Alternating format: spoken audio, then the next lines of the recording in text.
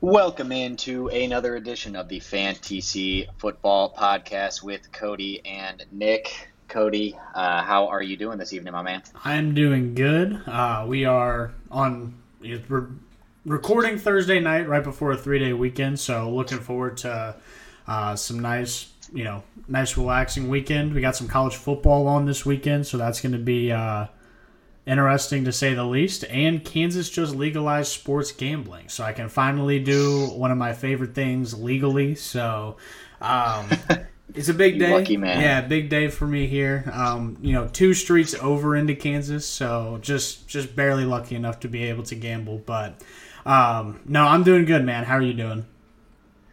Well, a little disappointed now that I realize I live in between Illinois and Kansas, so I can taste the sports betting on either side of me, but I don't get to actually participate in a legal fashion, unfortunately. And right above you, because it's legal in Iowa too. Well, I didn't need to know that. That's pretty disappointing, I gotta say. That makes me feel even a little worse, if that was possible. So you just brought my mood down a couple notches. But other than that, I was having a pretty nice night before that. We just had our draft last weekend for our 4-man keeper league that we've discussed a few times on the show. Cody, you want to give me just a quick couple sentences on how you feel about your team? Yeah, for sure.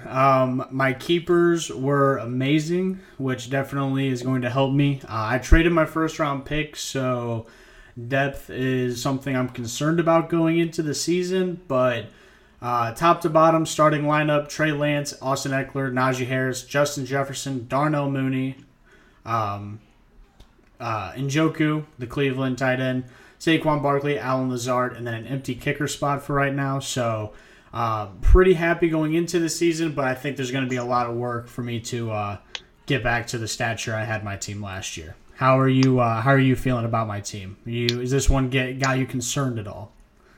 Well, your keepers were very strong, so I feel like the core of your team is pretty solid. I can't really argue with the guys in the middle there: Eckler, Jefferson, Barkley, and Najee Harris is a pretty strong 4 people to start with there. So I mean that's going to be a pretty good situation moving forward there. I mean, Lance at your quarterback is probably my only biggest concern, just because you don't have a quality backup there, and this is a 12-man league, so the waiver wire is not quite as plentiful with the quarterback position as it might be in some other smaller leagues. But I mean those 4 guys are gonna, that's a good place to start for you. So I think your team will be just fine as long as you keep up with the management in season. Why on my side of things, why would you be worried about Trey Lance? Does it have anything to do with the team re-signing his the old QB1 earlier this week after our draft happened? We'll get into the Jimmy G stuff when we run through the news and notes here in a minute. But I think that is definitely part of it. It makes me a little concerned that he has the potential of being benched now, whereas before it was kind of like whether or not he's bad, he's gonna be the guy. So my team I feel solid about. I have Cook and Diggs were my 2 big keepers. I also had ETN and Judy. They're kind of the high ceiling, low floor guys that I took. But other than that, Brady at my quarterback. I got Goddard at tight end, Edmonds, and Godwin currently in my flexes. So I'm really hoping that Godwin's knee holds up. We'll talk about him a little bit later in the wide receiver rankings portion of the show. That's going to be the meat of our content today. Before we get started, I just want to, again, remind everybody to please comment, like, and subscribe to the videos. Give us a 5-star review if you're listening to us on Apple Podcasts. We appreciate any and all support that you guys can throw our way. Cody, anything else before we jump into the news and notes here? No, other than you snaked my Chase Edmonds pick. You picked him. He was my number 1 queued guy, and then I saw him go off the board right before me, and there was visible anger on my face for sure. So that was a good. I was going to say you were one of that. Unfortunately, Cody was on a road trip while we were doing our draft, so he wasn't with us. We had about 8 or 9 of the guys present in the same room, and there was a few audible groans when I made my Chase Edmonds pick. It made me feel pretty good about that selection. So that's awesome. I think that was one of my favorite value picks that I had throughout the draft there. But we got a lot to get to, so let's go ahead and run through these news and notes real quick. The big one that happened over the weekend. This is really scary situation when it happened. Brian Robinson shot multiple times in the lower body in an attempted carjacking. Miraculously, it seems like, he's already been released from the hospital, and at this point they're talking about, a midseason return. He's been placed on the NFI list, which means that he will miss the first 4 weeks, but it's obviously, football is secondary here.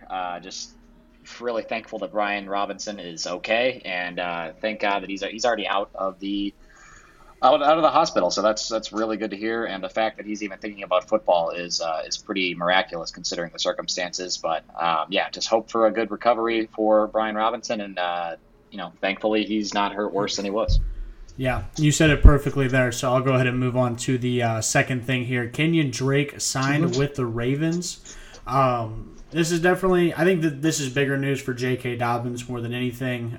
There's also been a video that leaked of J.K. Dobbins limping after a drill. So his, status going into week 1, I would say is very questionable, even maybe doubtful for, fantasy value. So I don't think Kenyon Drake's anyone worth picking up except for maybe a spot start week 1 or week 2.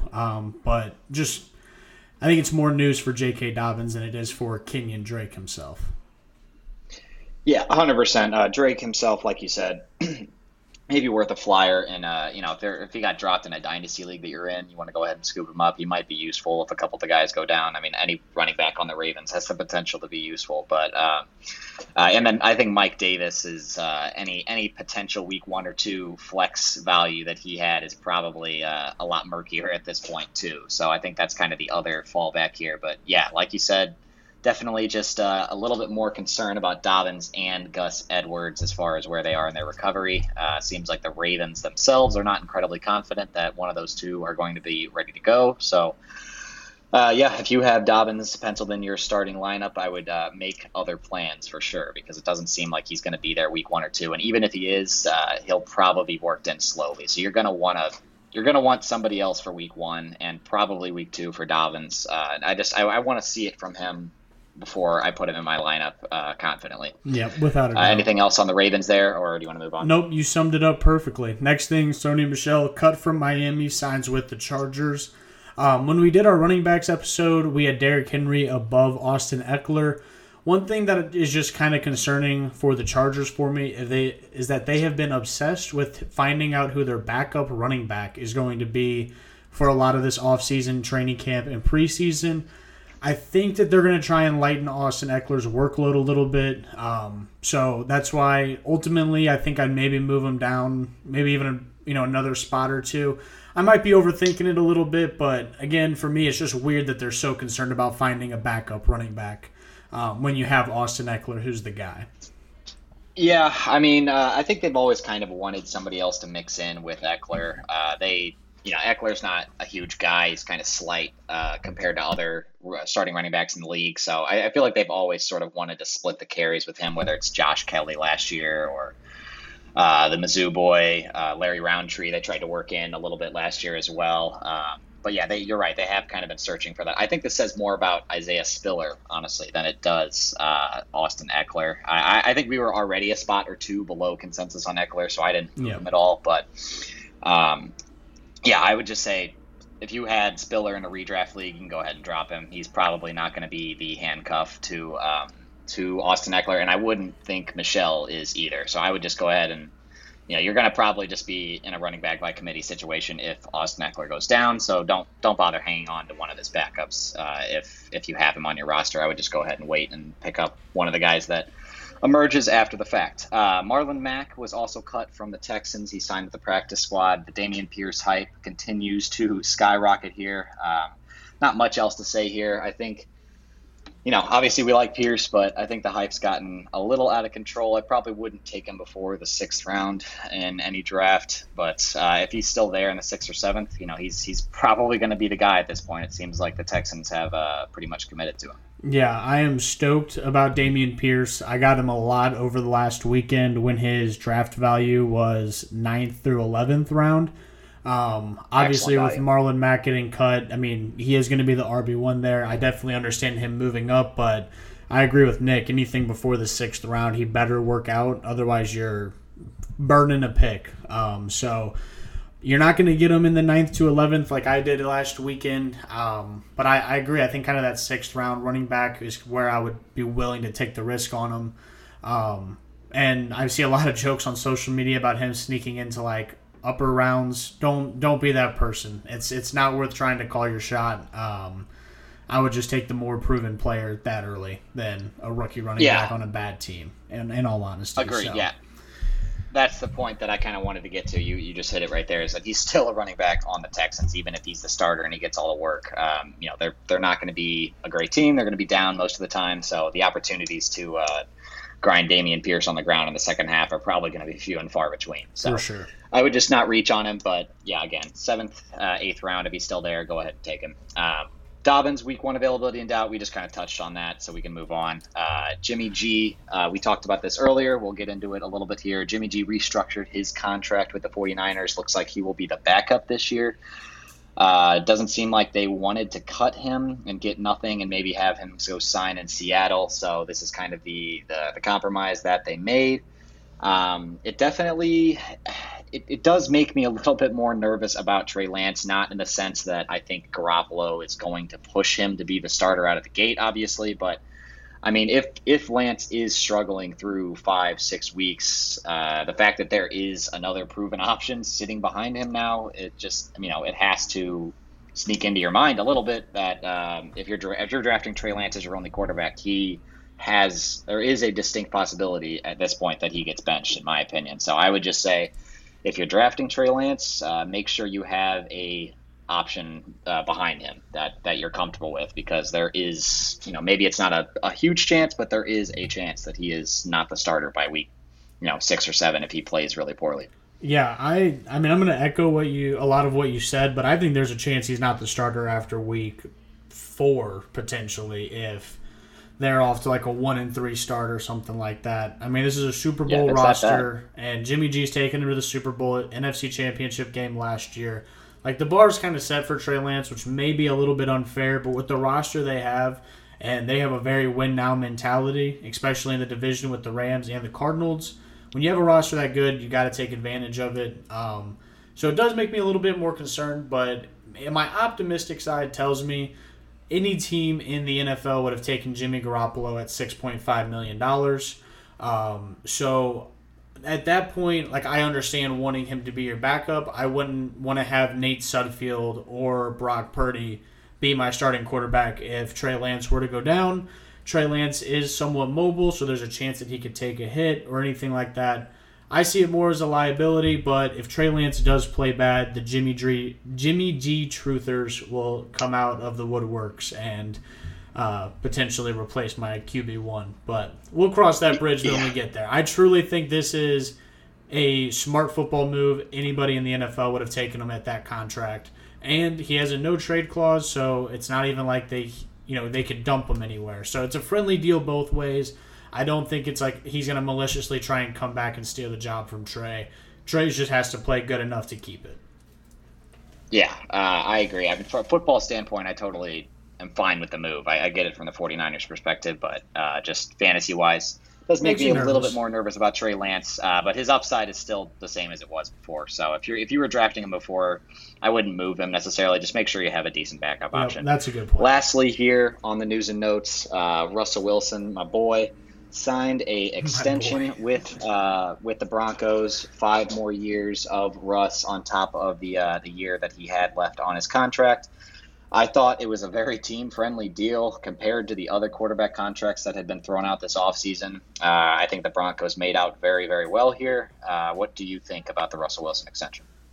The thing that sticks out to me is Denver wanted to get that extension done, which makes me think Russell Wilson is going to have an insane year this year, and they didn't want to pay him Deshaun Watson money next year.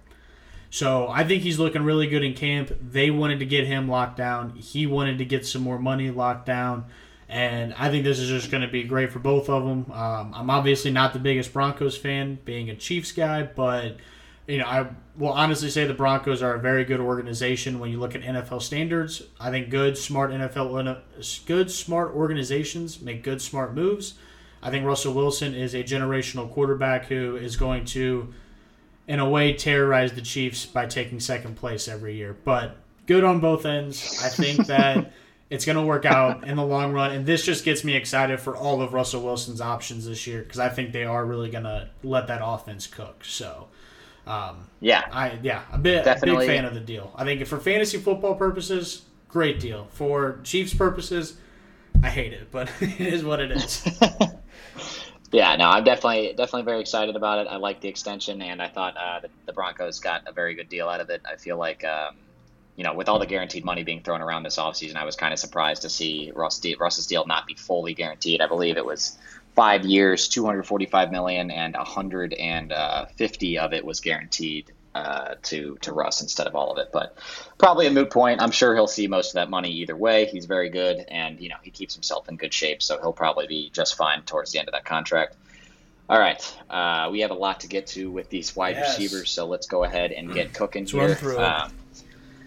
So 1, 2, 40 guys, starting off with our number one wide receiver. Both of us have him at number one, and that is your boy, Justin Jefferson of the Minnesota Vikings. I really don't have much to say here on Justin Jefferson. He's probably had the best 2-year start for any wide receiver in the history of the league, maybe not named Randy Moss, but he's an incredible player, and he's going to be heavily featured on an offense that should be really good and might even commit more to the pass this year than they have in years past. So really no downsides here with Jefferson. If you want to take Kupp over him, I wouldn't argue with you, but I just think I want to take the younger guy and, with the chance to really just emerge as the best wide receiver in the NFL. Yep, we can keep it really short on him. I would say the one thing that, and this is an outside factor, but the reason I have Jefferson over Kupp and why I would take Jefferson over Kupp is Matthew Stafford's elbow. While the Rams are downplaying it completely, they downplayed Todd Gurley's knee for like a year and a half whenever everyone else knew it was kind of bad. So I think Matthew Stafford's fine, but with my first-round pick, if I'm grabbing a wide receiver, it's got to be someone surefire. And if Matthew Stafford were to get hurt, that's going to destroy Cooper Kupp's value in fantasy. So that's, last point with Justin Jefferson. We can move it on into Cooper Kupp here because I think Cooper Kupp is amazing. Mr. Triple Crown last year, probably deserves to be the consensus number one. But again, just Matthew Stafford's elbow has me questioning if I want to take him in the first round. Not necessarily the player, but other factors on his team. Yeah, I kind of agree with you, honestly. Kupp's also into his late 20s, so I think we've seen the best of Kupp, and that is obviously one of the best seasons of all time. So that's a pretty good best to have that bar set there for him. But I think, with the combination of Stafford's elbow injury, the added competition in the wide receiver room with Allen Robinson and potentially Odell if he ends up signing in the mid-season as we probably expect him to, Those couple factors have me putting him at 2 behind Jefferson at 1, but it's not, there's not a big gap between these guys at 1 and 2. I'd say they're 1A, 1B up at the top, and then there's kind of a little bit of a cliff after that. So these two guys are ahead of the field at 1 and 2, and either order you want to take them in, I'm not really going to argue with you, but to Cody's point, the Matthew Stafford elbow injury is probably the reason that we have Jefferson over Kupp. At number 3, we have Stephon Diggs. This is probably the first time we run into a little bit of a difference than the consensus ranks. Stephon Diggs is at number 4 overall on most draft boards behind Chase, but I just really like the safety here. Diggs has seen 160 targets both of his first 2 years in Buffalo. There's a lot of vacated targets here, so there's no reason to think that number is going to go down. If anything, it might go up. The Bills' passing scheme should stay the same. Obviously Dable left, so there's a little concern there with the play calling, but Josh Allen's really, really good, and I think Diggs is going to be his number one guy. So I absolutely love him at number 3. Yep, we both have him at number 3. I completely agree with everything you just said. I do also want to highlight the Bills lost Cole Beasley and Emmanuel Sanders this offseason, which were their number 2 and number 3 targets on that team. Stephon Diggs actually saw a dip in volume last year. I expect that to go up. And then if he maintains his 10-plus touchdowns from last year, he's going to find himself as a top 5 wide receiver. I completely agree that Stephon Diggs is the safer choice out of this next guy we're going to talk about. I'd understand why people take the next guy we're talking about, but like at the end of the season, as long as Diggs gets a little bit of that volume back, there's no way he's outside the top 5. So I agree. My clear number 3 and probably the last wide receiver that I'm taking in the first round. Jamar Chase may be in a 12-person league, but I would probably look for running back at that point over Jamar Chase just because of the scarcity at that position. But yeah, that's a really good point to make. Actually, I think I would agree with that. I think those are the top 3 guys. Jefferson, Kupp, and Diggs are the only 3 I would take in a first round of a draft. I just think the biggest thing for me is that after that, I think I would take Kelce over Chase. So usually you're going to be staring down that decision in the late first round, and I'm going to go with the tight end. So I think that's kind of why I wouldn't end up with Chase on a lot of my teams, just because that's really the decision you have to make there at the end of the first round. But leading into our number 4 player at the wide receiver position, it's Jamar Chase. We both have him at number 4. We've kind of discussed him a lot this offseason, so I don't want to hammer this point too much. I mean, we've kind of already talked about how he probably just doesn't have the target volume that the top 3 guys have, and that's really the only thing holding him back from being in that group. Obviously T. Higgins on the other side is an extremely capable, also very young wide receiver. So those guys are just going to be hard pressed to both have really good games each week. I think you're going to see, blow up games from each, but maybe, some dud games from each as well. So I think that's why we are a little bit lower on Jamar Chase than consensus, but it's nothing about him as a player. I think he might be the best wide receiver in the NFL. The combination of the Bengals being a little bit of a slower paced team and the fact that they don't actually throw the ball a ton compared to other NFL teams just leaves Chase without quite the same opportunity that the other 3 guys have. So I think that's why we're a little lower on him. Yep, you nailed it. I don't really have too much more to add on Chase. I understand why people take him, but I think the why people tongue-tied. Why people are taking him is because of his fantasy football playoff performances last year. If you had him on your team, he probably won you a championship if you were in the playoffs and in the championship game. So I think he may be just a little bit overhyped because he did perform at the most important time for fantasy players. So again, same thing with Nick. I'm probably taking Kelce over him. There's probably a couple running backs at the end of the first round I'm taking over him. He could potentially be the best wide receiver in the NFL, but again, target share is just going to kind of cripple, I think, his ability to be the overall wide receiver 1. So yeah. Yep, I totally agree there. Moving on to our number 5 player, it is Davante Adams of the Las Vegas Raiders. I have him at 7. Cody has him at 5. I think if there's a reason I'm a little bit lower on Adams than consensus, it's just that I just don't trust Derek Carr as much as the NFL world seems to. I think with the combination of having a couple other targets that will demand a little bit of volume between Renfrow and Waller, and the fact that Adams is coming into his first year with his new quarterback. Obviously, they played together before, but it was quite a while ago in college. I just think that assuming he's going to continue the same production that he had with Rodgers is a little bit of a fool's errand. I think he'll see a lot of targets, and he could be very good, but I think his floor is a little bit lower than the other guys in this range just because we don't know exactly what's going to happen here. Yes, I do agree with you. When I'm looking at Davante Adams in the draft, again, similar to Jamar Chase, I'm probably taking a tight end or a running back if he's the best wide receiver, in my opinion, available, because he's still kind of going to be on that 1-2 turn, maybe slightly coming back through the second round. But you nailed all the big points. I think a downgrade at quarterback and upgrade at the other passing options around him. And one of my NFL philosophies is quarterbacks make wide receivers don't make quarterbacks. So I mean, you're taking Aaron Rodgers, no doubt, only person he trusted on that offense, a number 1 option away, and you're going to put him on a team with other options that have been with Derek Carr over the past couple of years. I just can't expect him to produce that same volume. I think Nick nailed it with you just don't know how low his floor could be. He could potentially be a back-end wide receiver 1 or maybe, could fall into 12 to 14 if he's just not catching the touchdowns in Oakland. So I think he's just overvalued draft-wise. That's why I don't end up with him on any of my teams. If he fell a little bit further, I think he'd be a good value. But I think that's as simple as I can put it. It's tough when you're going from Aaron Rodgers to Derek Carr and you have better options around you. So tough to maintain. I mean, that's really, it's as simple as that, honestly. The downgrade of quarterback and the upgrade to the other passing options is kind of the biggest point there. I think you nailed it. Yep. Number 6, we have Deebo Samuel. We both have him at number 6. It's a weirdly similar situation for Deebo. He has the new quarterback.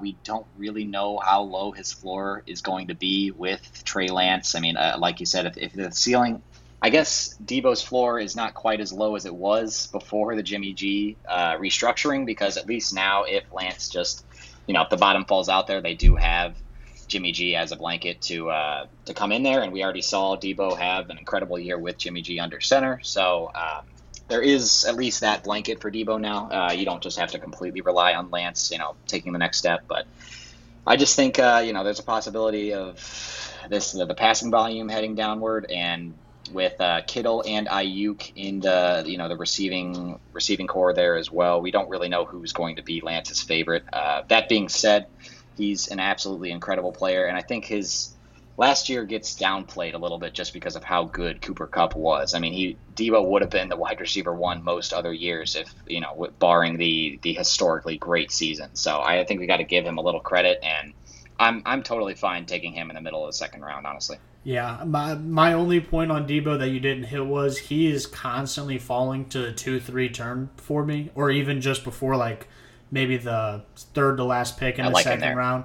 Love him there. Whenever we start talking about these other guys, I think Deebo he has a clear chance to be the wide receiver 1 if he can repeat some of the things that he was able to do last year. I am a Trey Lance guy. I think Trey Lance is going to be really good. I think Deebo's a home run pick. I think he's falling in drafts, in my opinion. I think he should be up there.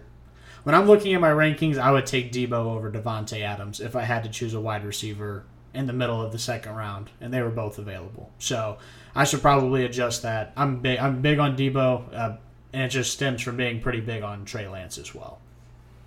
Yeah, I would agree. I have Deebo 1 spot ahead of Davante Adams there, and he's just such an incredible player. It's really even if Lance doesn't take the next step, I think Deebo's going to be fine. Kyle Shanahan will find ways to scheme him into the offense, and he's just so good with the ball in his hands that it's going to be hard for him to completely bust unless he gets injured. Yeah, so. I know. Everyone now that Jimmy G's back is acting like Jimmy G is like Tom Brady or something. He's a middling of the pack quarterback. Trey Lance doesn't have to come in and be Patrick Mahomes. He just can't be Jamarcus Russell. So he's just got to find himself in the middle there, and this team's going to be perfectly fine.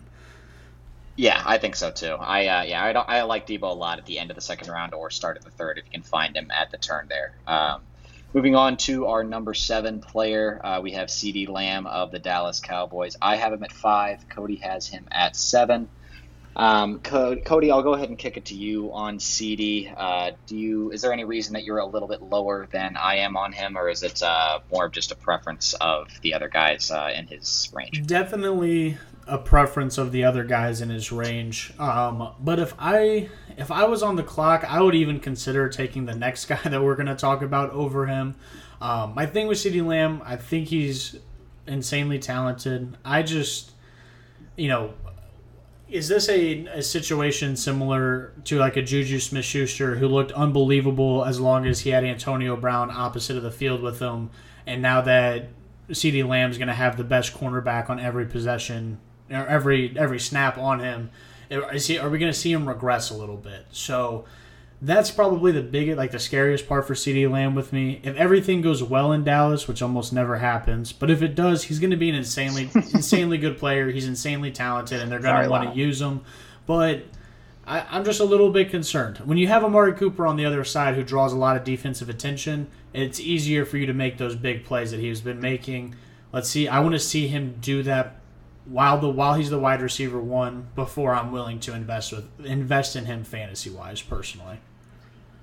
Yeah, I don't totally understand that. I think he does have a little bit of a lower floor than some of the other guys in this range. Definitely lower than the next guy that we'll talk about, but his ceiling is pretty immense without Cooper there. I think Dak has never really been a guy to hyper target one receiver, but he's always had a few quality options. I think that's probably more of the reason for that than, his tendency as a quarterback. So we'll see this year. CeeDee Lamb is really the only difference-making option that I see in that receiving core. So the Cowboys absolutely need him to become that, top 5 fantasy receiver production-wise for their offense to stay at the level that it was last year. So We'll see if CD is up to the task, but you're right. We haven't really seen it from him yet as a true number 1. So we'll see. We'll see if he can hack it, but if he can, he has all the opportunity in the world here to really take over as the one here in Dallas. I agree. If everything goes well in Dallas, he's probably the lowest guy we're going to talk about that has a chance to just surprise and be the wide receiver 1. If he becomes Dak's favorite target, that offense does what they did last year and he catches some more touchdowns, 100% could see that happening. That's actually a good point. We haven't seen Dak only have, one really good option at wide receiver in a while. So that is an interesting point I didn't really think about. Appreciate that. Barring injury to a few of the top guys, I think that was a good point that you made there. CeeDee Lamb is probably the last guy on this list that I could see being the overall wide receiver 1. Again, barring injury, if Jamar Chase goes down, Higgins could probably do that as well. But yes, barring injury, CeeDee Lamb is the last guy on my list that I could see being the overall number 1 here. So. Has a lot of upside, but the downside is not quite defined either. So that's the risk you're taking with Lamb there. At number 8, we have Michael Pittman Jr. of the Indianapolis Colts. He's been rising a ton throughout the preseason. Both of us have him at 8, actually. We both, we're both a little bit higher than consensus. Consensus has him at number 10 overall. I just think you have a really, really high floor here with Michael Pittman because he is the unquestioned number 1 on this team. Looking at the other options, I don't think it's even close. And Matt Ryan as his quarterback should be, at the very least, a slight upgrade over what he had last year in Carson Wentz, and he finished, I believe, as the wide receiver 15 last year. So naturally, if you see a little bit of an uptick here, it should be pretty easy for him to see himself in the top 12 if he's seeing the same target share he did last year from a better quarterback. So I just think that the upside's a little capped here just because of the team philosophy and the fact that Michael Pittman himself doesn't really profile as that elite level athlete that, maybe CeeDee Lamb or Deebo Samuel or some of the other guys we've already talked about do. He's just set up for success here. I think Michael Pittman is just a really, really safe bet to finish between wide receiver 8 and wide receiver 14, basically. I think you're definitely getting a low-end wide receiver 1 here, but maybe not somebody that has the potential to work his way into the top 3.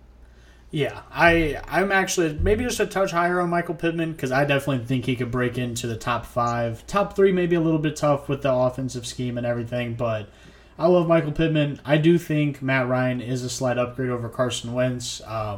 When we kind of first started doing this podcast, I was like, I don't know, I guess a Carson Wentz truther. There's been so much bad stuff that has come out about Carson Wentz since the beginning when we started recording podcasts. I don't know. Maybe this guy just doesn't get human I don't interactions or what, but everyone who's been around him just seems to hate him. So if my hope for Michael Pittman is Matt Ryan gives him the Julio Jones treatment and just throws him the ball 35% of the time, and he's just an absolute volume machine. And I could potentially see him cracking into the top 5 if that's the case. The only option, or the only concern I have, is they have Jonathan Taylor on their offense as well, who may just run the ball in from 25 yards out, multiple times throughout the season and take away from Pittman touchdowns. Yeah, I think that's kind of the point that I was trying to make earlier. Sure. I think there'll be some games where Taylor just takes over and Pittman is not necessary, or the passing game in general isn't, where some of those other teams above us don't really have that guy that can be that dominant. If Pittman really does turn into that alpha guy that's getting 30% of the targets, he could work his way into the top 5. With this team's current construction, it's going to be a little tough for him to get the necessary volume to get into the top 3. But we like Pittman where he's at currently. Take him in the 3rd round if he's there. Number 9, we have Mike Evans of the Tampa Bay Buccaneers. I have him at 10. Cody has him at 9. Mike Evans, we don't really need to spend too much time here on him. He's very consistent. He is what he is at this point. I think you're getting a guy that's going to be guaranteed at least 10 touchdowns this year, but he has his games where he only catches 2 or 3 balls and doesn't score, and he kind of has those dud weeks worked in. That's just sort of the type of receiver that he is. But if you see him in the third round or the end of the third, beginning of the fourth, I like the value a lot. You just kind of what you're getting with Mike Evans. Yep, I agree with that. If you would have asked me earlier in the summer, he probably would have been number 7, 6 on this list potentially. But his hamstring already had being an issue, and Chris Godwin seeming to come back earlier than anticipated, has me a little bit lower on Mike Evans. But yeah, if you can get him into the third or that 3-4 turn, I would snag him there every time for sure. Moving on to number 10. This is probably our first hot take, as it were, compared to the fantasy community. That is Mike Williams. I have him at 9. Cody has him at 11. Consensus. This is ADP is on Sleeper that I'm going by. He is at 17 on that platform. I just really love the upside here with Mike Williams, and I love where you can get him in drafts. I just think that this passing offense has a ton of opportunity for him to emerge as the guy with Keenan Allen kind of doing his Keenan Allen thing. He sort of is what he is at this point in his career. Mike Williams has a little bit more upside in the way of the touchdowns and just big play ability. So I really love his his elite quarterback, his coach, and his situation. It's just going to be about him staying healthy and being a little bit more consistent. Yeah, I mean, you're getting the big play guy on an offense with one of the best quarterbacks in the NFL, coming off of a really good year last year. So I haven't seen very many drafts where Mike Williams falls to the 17th wide receiver taken off. I think he's a pretty well-known secret at this point. So he's been rising. Yeah, it's hard to get him at what I would consider a good value. But I mean, if you draft him, around the same area Mike Evans gets drafted, I think they could be very similar type players. You may have some boom weeks, you may have some bust weeks, but Mike Williams could easily break into the top 5, and if Keenan Allen were to get injured, miss any games for any period of time, Mike Williams instantly becomes one of the best wide receivers in fantasy football. So, if he falls to the 17th wide receiver in your home league or anywhere like that, you take him every time because he's going to easily return value. Where we have him at 10, you're probably drafting him towards his ceiling, but I think we would both agree that we think his ceiling could be more like top 5 instead of just top 10. Yeah, I totally agree. Definitely an upside play there with Williams, like him in the 4th round if you can find him in that range. Number 11, we have Tyreek Hill of the Miami Dolphins. I have him at 12. Cody has him at 10. I think the reason that we're probably consensus ranks has him at wide receiver 8, so we are just a little bit behind everybody else here on Hill. I just don't really know what to expect here from this Dolphins offense. We have a lot of moving parts here with Tyreek coming in, Mike McDaniel being the new head coach, Chase Edmonds coming in. Just a lot of moving parts in Miami. And I think Tyreek could be, obviously he's one of the best wide receivers in the NFL, so he could prove me wrong. But I think between him and Jalen Waddle, you're going to have weeks where I think you're going to run into a Bengals situation here with just a slightly worse offense where, one of these guys will have a big game and the other one will struggle to do so because there is only one football to go around each game, unfortunately. So I think that's why I'm a little bit lower on Tyreek than consensus. Yeah. All right. Give me a couple minutes here because I'm about to go in on Tyreek Hill. I've been waiting for us to get to this guy. So, for one, would you consider Tua a better or worse quarterback than Alex Smith when Alex Smith was on the Chiefs? I'd put him in the same category probably. Okay, so they're roughly in the same category. What was Tyreek Hill with Alex Smith? Super inconsistent, insanely fast guy that could break away a touchdown, but you just never knew what week it was going to happen. I think it's going to be very similar with Tua. So I'm out for Tyreek on that purposes. I think I could see him falling to a middling wide receiver 2, especially with Jalen Waddle, which I'll get to in just a second. My next thing about Tyreek Hill and why I'm completely out on him is I think that he thinks and he knows that he is the top dog in that locker room. I mean, he probably makes the most money on anyone in that team, most established, because of the Chiefs. But, I mean, he started a podcast and he's always, saying something outrageous on there. He's on different social media platforms talking about Tua over Mahomes and all this other garbage. And then this past weekend, he was on a podcast with Jake Paul, and they asked him, would you be handcuffed to Jackson Mahomes for 24 hours to win another Super Bowl, or to win this Super Bowl with Miami? And he said no, he would just wait and he'd win the Super Bowl his own way.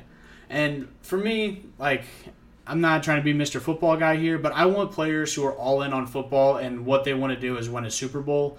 I think Tyreek Hill his head's gotten a little big too big for him. I'm completely out on him. I will let him fall in drafts, and I still won't take him. I could see this being a complete disaster in Miami. End of my rant. Our resident Chiefs fan showing his Chiefs red in all its glory here today. We'd love to see the hot takes there. Absolutely throwing Tyreek Hill into the flames. But I kind of agree with what you're saying there in general. I mean, I think he's kind of always been a little bit insufferable as a human being. But it was under wraps with the Chiefs. In college. There wasn't all this nonsense all over the place on social media. Because Andy Reid could look at him and just be like, you've never accomplished any of the things that I've accomplished in my life, football-wise. There's no one in Miami that can look at him and tell him that. He knows that he's the big guy in Miami, and he's obnoxious about it. Yeah. Probably a little bit harder for anyone to hold him accountable in Miami. Like you said, he's got the Super Bowl ring. No one else in that locker room does. So he might think he's the alpha dog in that locker room. So all right, let's go Chiefs. Yeah, I mean, I think 12. Showing our colors today, I absolutely love it. But yeah, I just think Tyreek's going to be a little inconsistent, sure. I don't trust Tua to carry two top 15 wide receivers, so I don't really see him getting into that upper echelon. But we will see with Tyreek. Moving on to our number 12 guy, we have T. Higgins. I have him at 11. Cody has him at 13. I absolutely love the player here. I think that's kind of my biggest thing with T. Higgins is I love his tape. I think he's a fantastic wide receiver. He's only 23 and he's got a fantastic quarterback throwing him the ball. Jamar Chase is really the only fly in the soup here for Higgins. I mean, I think if Chase was not on the team, you'd be talking about Higgins as maybe a first round guy. Honestly, I just think he's that good. So.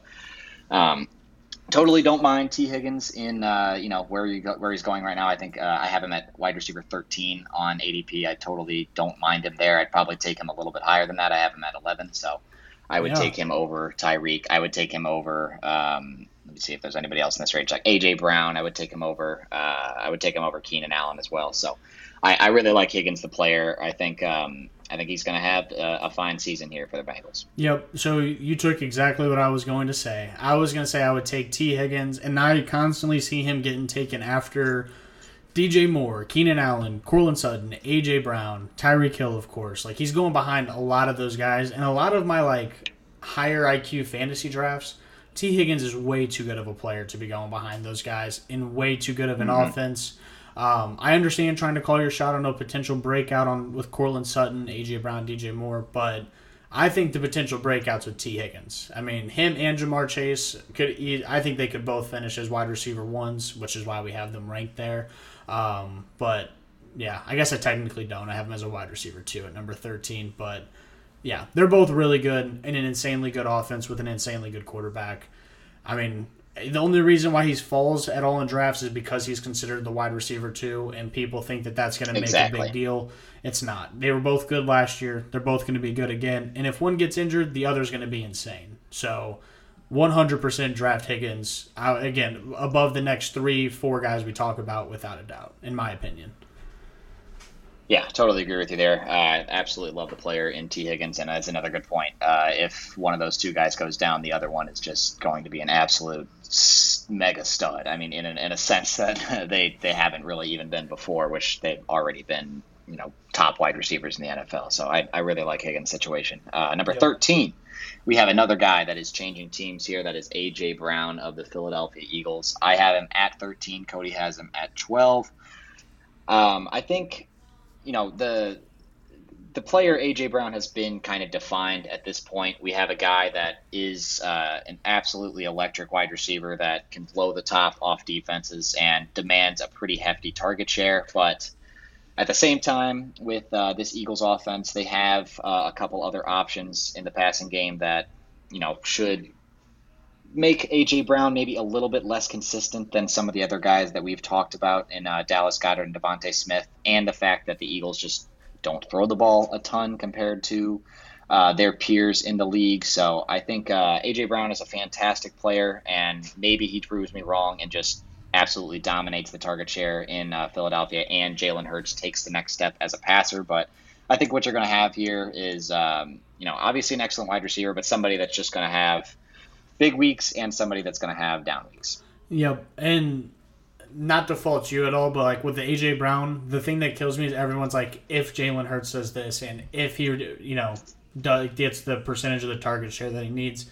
it's a lot of ifs for him. So you're really like, I can understand why you'd want to call your shot on him. Him and Jalen Hurts seem to be really good friends. They have a good chemistry, and he's been a really good wide receiver. But he is moving to a very run-heavy team, very small passing pie with what has been a inaccurate quarterback to this point. So calling your shot, I totally get. I would say it was a ranking error on my part. I think T. Higgins I should have had above A.J. Brown. He should be our consensus 13. And maybe even consider taking some of these other guys above him. I'm kind of talking myself out of A.J. Brown live on the podcast. So feel free to stop me whenever you'd like, because this is just rolling downhill for me. But I think I'm a little concerned. Now that I'm thinking about it, it's just like, he's really good, but man, that's a lot of like, if this happens and if that happens, then he can be really good for fantasy. So it's like, I just don't know.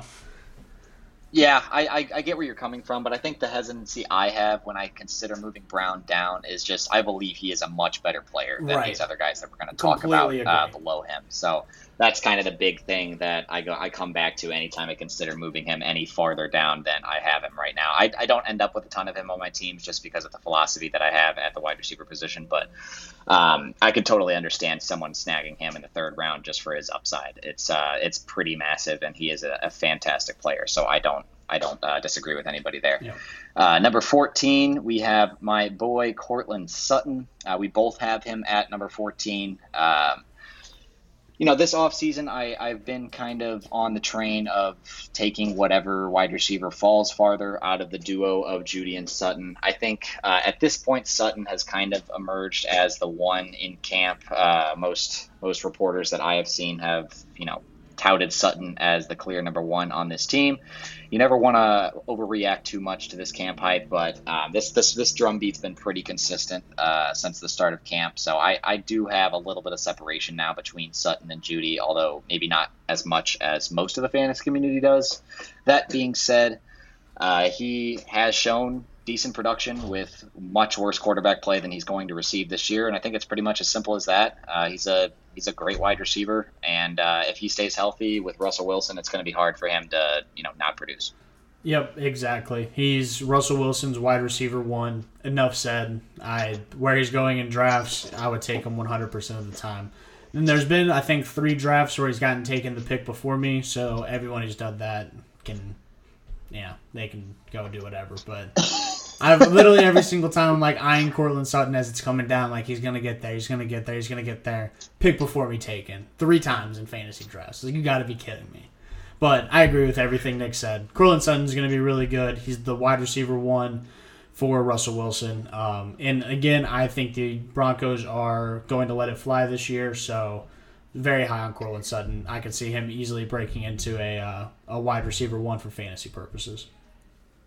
If you were ever wondering if we actually care about this stuff, Cody tilting live on air here tonight is just really showcasing how much heart we put into this fantasy content. So if the people are ever wondering, yes, we really do take this seriously, and it's life or death for us in the fantasy community. So yep. We are really beholden to our takes.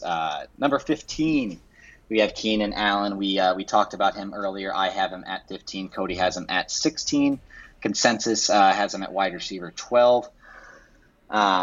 That is the sleeper consensus has him at wide receiver 12. I think we've discussed Keenan Allen enough. We don't need to harp on him too much. I think at this point he kind of is what he is. You're going to get 80 to 90 catches. You're going to get 1,000 to 1,200 yards, and you're going to get 5 to 7 touchdowns. And he'll be a solid player, but he just doesn't have quite the upside that some of the guys in this range do. So I sort of end up going for the, swinging for the fences a little bit more with the guys around him generally. Yep. If you're listening, don't draft Keenan Allen above any of the guys that we have already talked about. In my drafts, I saw Keenan Allen going, he was, borderline 2-3 turn in some drafts, and my draw was on the floor. I guess people have never heard of Mike Williams or anything, but Keenan Allen, I think, is just getting overdrafted. You know what his ceiling is.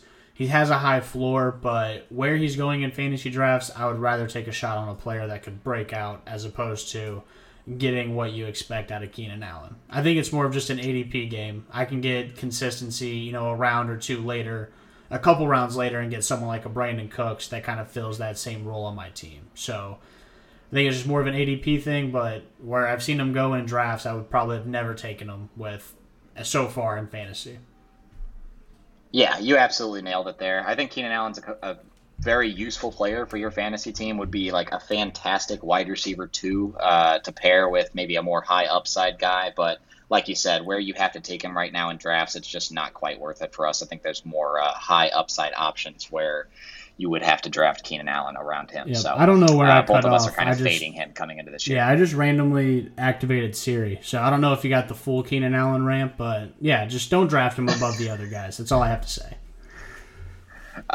Moving on to number 16, we have DJ Moore of the Carolina Panthers. I have him at 18. Cody has him at 15. I'll go ahead and kick it to you to start with DJ Moore. I'm a little bit lower than consensus, so I don't know if you want to give a defense of DJ Moore or if you want to just give me your thoughts on him in general. Yeah, I don't have really a big defense because I totally understand. My notes for DJ Moore is, DJ Moore, ... who knows? So, you have to expect for him to have, if you draft him here, I think you kind of understand that he's probably going to finish in this range. You're not taking him to break out. He has the ability. He's a really good wide receiver, but, has there ever been a really good fantasy wide receiver under Baker Mayfield to this point? No. Is DJ Moore maybe one of the best wide receivers he's played with? Maybe. I don't know. With Baker Mayfield as his quarterback, that's just where he doesn't have that upside where a lot of the guys that we've talked about do. I think the player is unbelievable. I think the upside's ultimately capped. But if you draft him in this 14 to 18 range, I would put money that he probably finishes there, barring he plays 15, 16 games. Yeah, I think that's the biggest thing. You touched on it there with Baker. I'm just not a Baker Mayfield guy myself. I think he's a fine quarterback, but not someone that's going to elevate DJ Moore into, elite wide receiver status. I think you're going to see kind of more of the same of what you've seen of DJ Moore his whole career, which is flashes of brilliance, but mostly inconsistent. And, he's probably going to finish as a back-end wide receiver too, like he has pretty much every year of his career so far. Hopefully for him, his high in touchdowns so far in his career is 4. So if he's able to, come back to the median a little bit and get some more touchdown luck, he might prove us wrong here. But I think it's just more about our non-belief in Baker than it is about DJ Moore as a player necessarily. So anything you want to touch on with anything else with DJ Moore there, or can I move on to our number 17 player? Nope. Let's go. Number 17, we have Chris Godwin. This one may be considered a little bit of a hot take. Sleeper ADP has him at 31. I find that kind of hard to believe. I think that might be baking in some drafts that happened maybe earlier in the offseason, because I feel like he probably does not fall that far in most drafts these days with the that would put him right behind Michael Thomas. There's no shot he gets drafted behind Michael Thomas. So I don't I agree with you. Yeah, I think that ADP is probably a little misleading, but I think it's still not where we have him at 17. I would say he's probably looking at the mid-20s, maybe lower 20s, but either way, I have him at 16. Cody has him at 18. I really like Chris Godwin this year. I think this is more of a just calling my shot thing than it is necessarily. I don't know how healthy his knee is. I obviously I have a lot of investment in him. I talked about how I took him in our 4-man keeper league earlier today, but That being said, I just love the player. I think when he is healthy and on the field, he is Tom Brady's clear number one target, even ahead of Mike Evans from a volume perspective. So, in any sort of half and full PPR situation, Godwin obviously gets a bump as well because he's a little bit more of the possession guy. But I'm just betting on Godwin coming back healthy, trusting the camp reports I've seen so far. And, if he is healthy, I think about it this way. If Godwin was coming into the season completely healthy, where would you take him? I would take him probably at number 8 ahead of Michael Pittman. So I think getting him here at number 17 is, worth the risk at this point. Yep. If you're listening 55 minutes in, you're getting a gym here. Make sure you take Chris Godwin. If you could take him where we have him slotted as the 17th wide receiver, and if he has an okay year and plays, 13, 14 games, he's going to finish above this ADP. So, like Nick nailed the biggest point. He is the target hog on that offense when he's out there. And there's nothing more frustrating as a Mike Evans fantasy owner than seeing Chris Godwin on the field at the same time, because that dude gets so many targets. So, again, Nick and I, there's no secret information. We're honestly just telling you because we believe in the guy, and if his knee is ready to go and you can get him even here in fantasy, your team's going to be stacked. Unless you butchered picks before this, it's going to be hard to get Chris Godwin as the 17th wide receiver and not have a good-looking team going into the week 1. Yeah, definitely a little bit of a swing for the fences pick, but that's just kind of our general philosophy in fantasy, or at least mine, is sort of that high risk, high reward, idea. That's where I lean in drafts when push comes to shove. So when I'm looking at DJ Moore or Chris Godwin, I have DJ Moore one spot ahead, or excuse me, if I'm looking at Chris Godwin or Keenan Allen, I think that's just kind of the type of player that we're looking for, is a guy that has the potential to be a top 10 guy if everything breaks his way, as opposed to somebody who's just going to be a safe wide receiver too. So now the safest wide receiver in the history of the NFL. Yes, absolutely. Number 18, that is Brandon Cooks of the Houston Texans. I have him at 19. Cody has him at 17.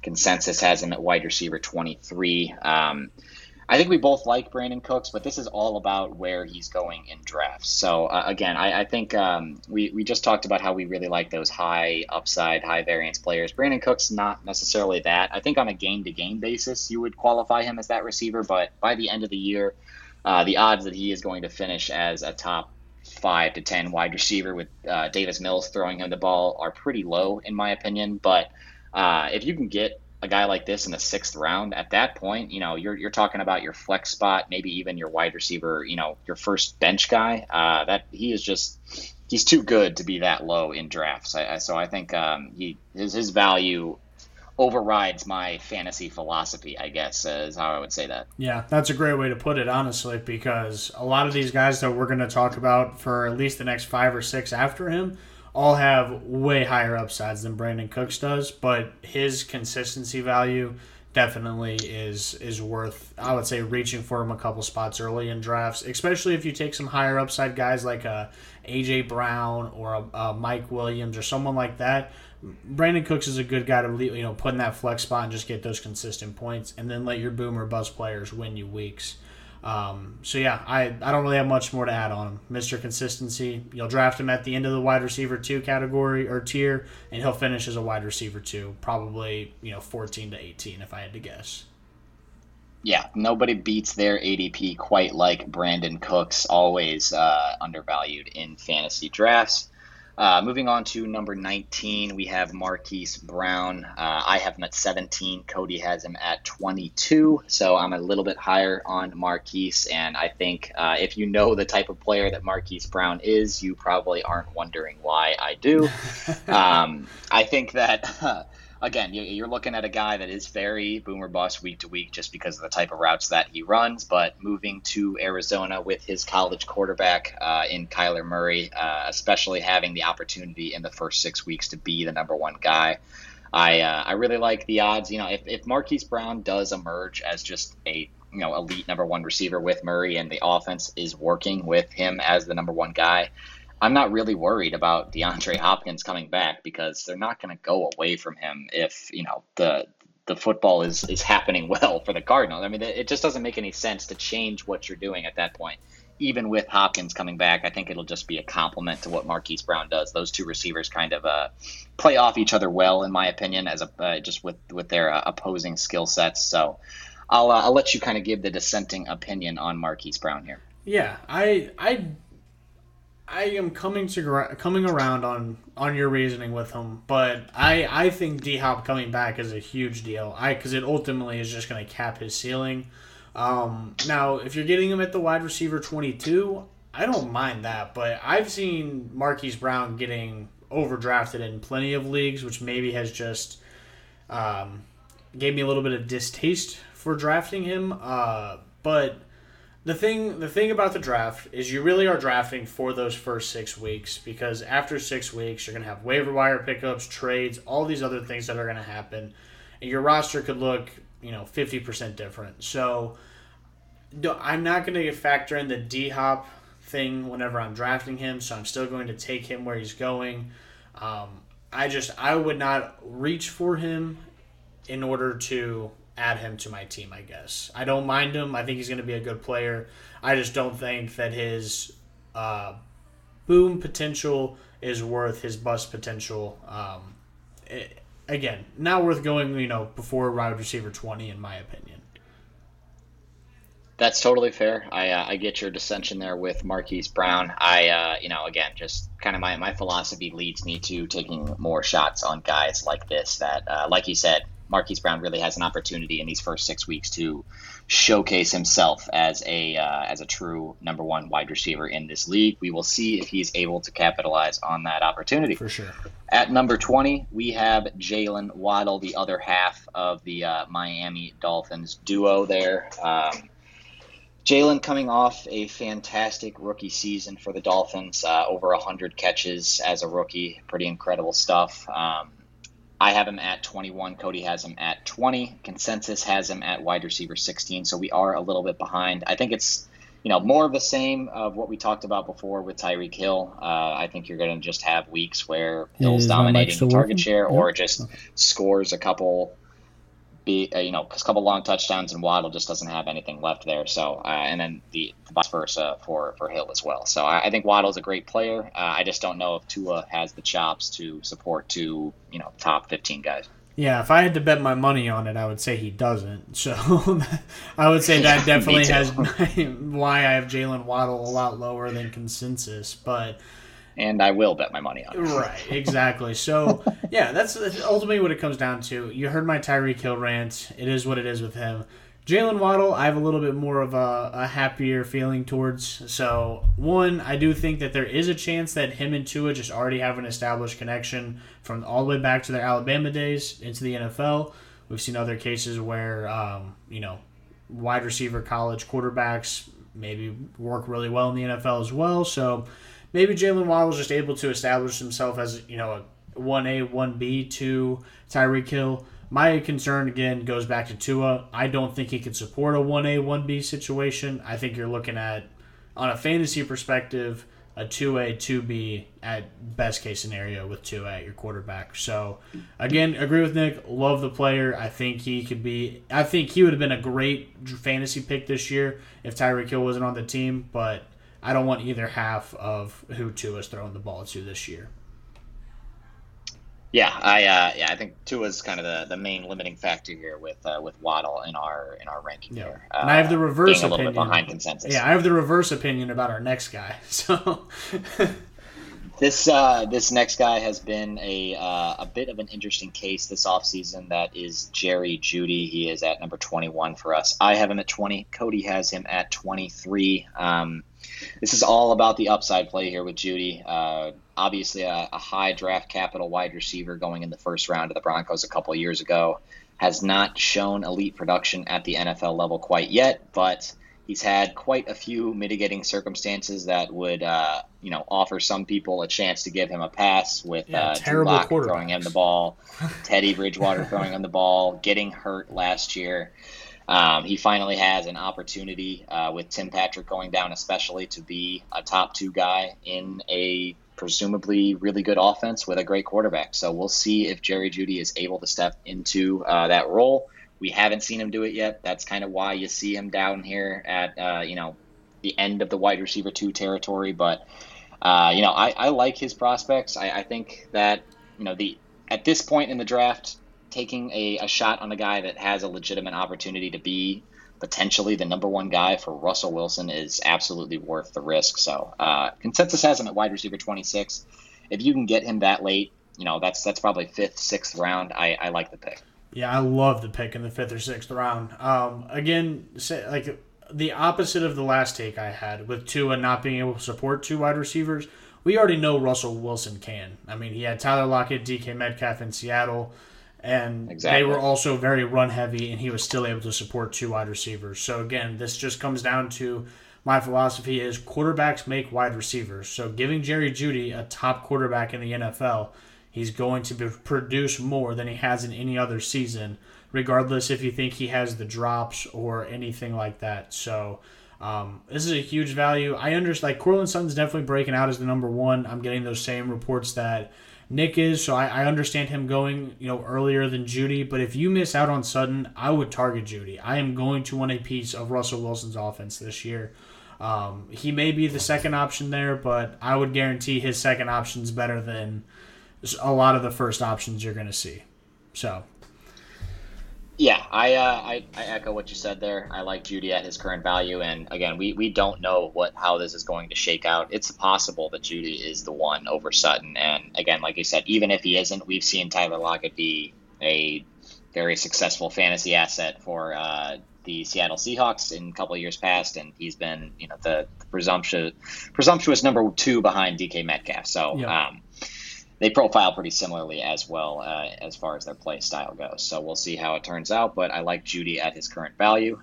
Number 22, moving on to Darnell Mooney of the Chicago Bears. I have him at 24. Cody has him at 21.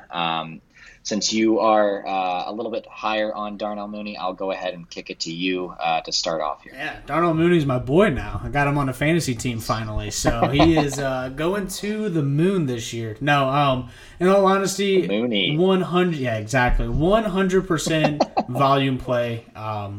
I think his upside's ultimately capped because their offense is just going to be really bad. They are coming off a really, really good last preseason performance. Justin Fields looked really good, so if we could see some more of that, that would be wonderful, and then he'd be a home run pick at that point.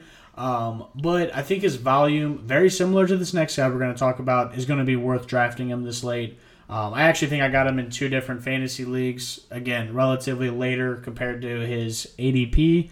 So I'm a big fan of Darnell Mooney. I think he can have a big year. I mean, I think he had a relatively big year last year. It's just if the Bears had a good offense, or if Justin Fields would have shown a little bit more than he did last year, I think Darnell Mooney could have skyrocketed up into the teens somewhere. So I personally think he's a really good value.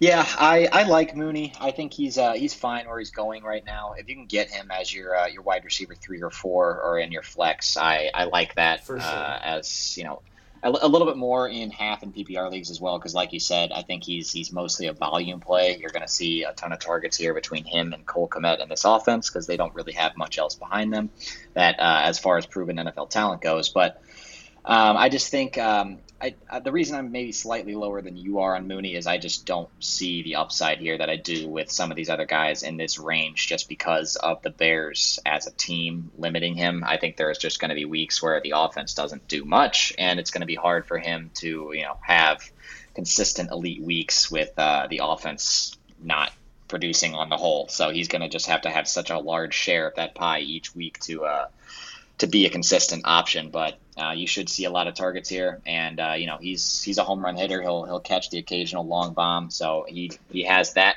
relative upside. It's just the team is kind of the limiting factor here for Darnell Mooney. So yep.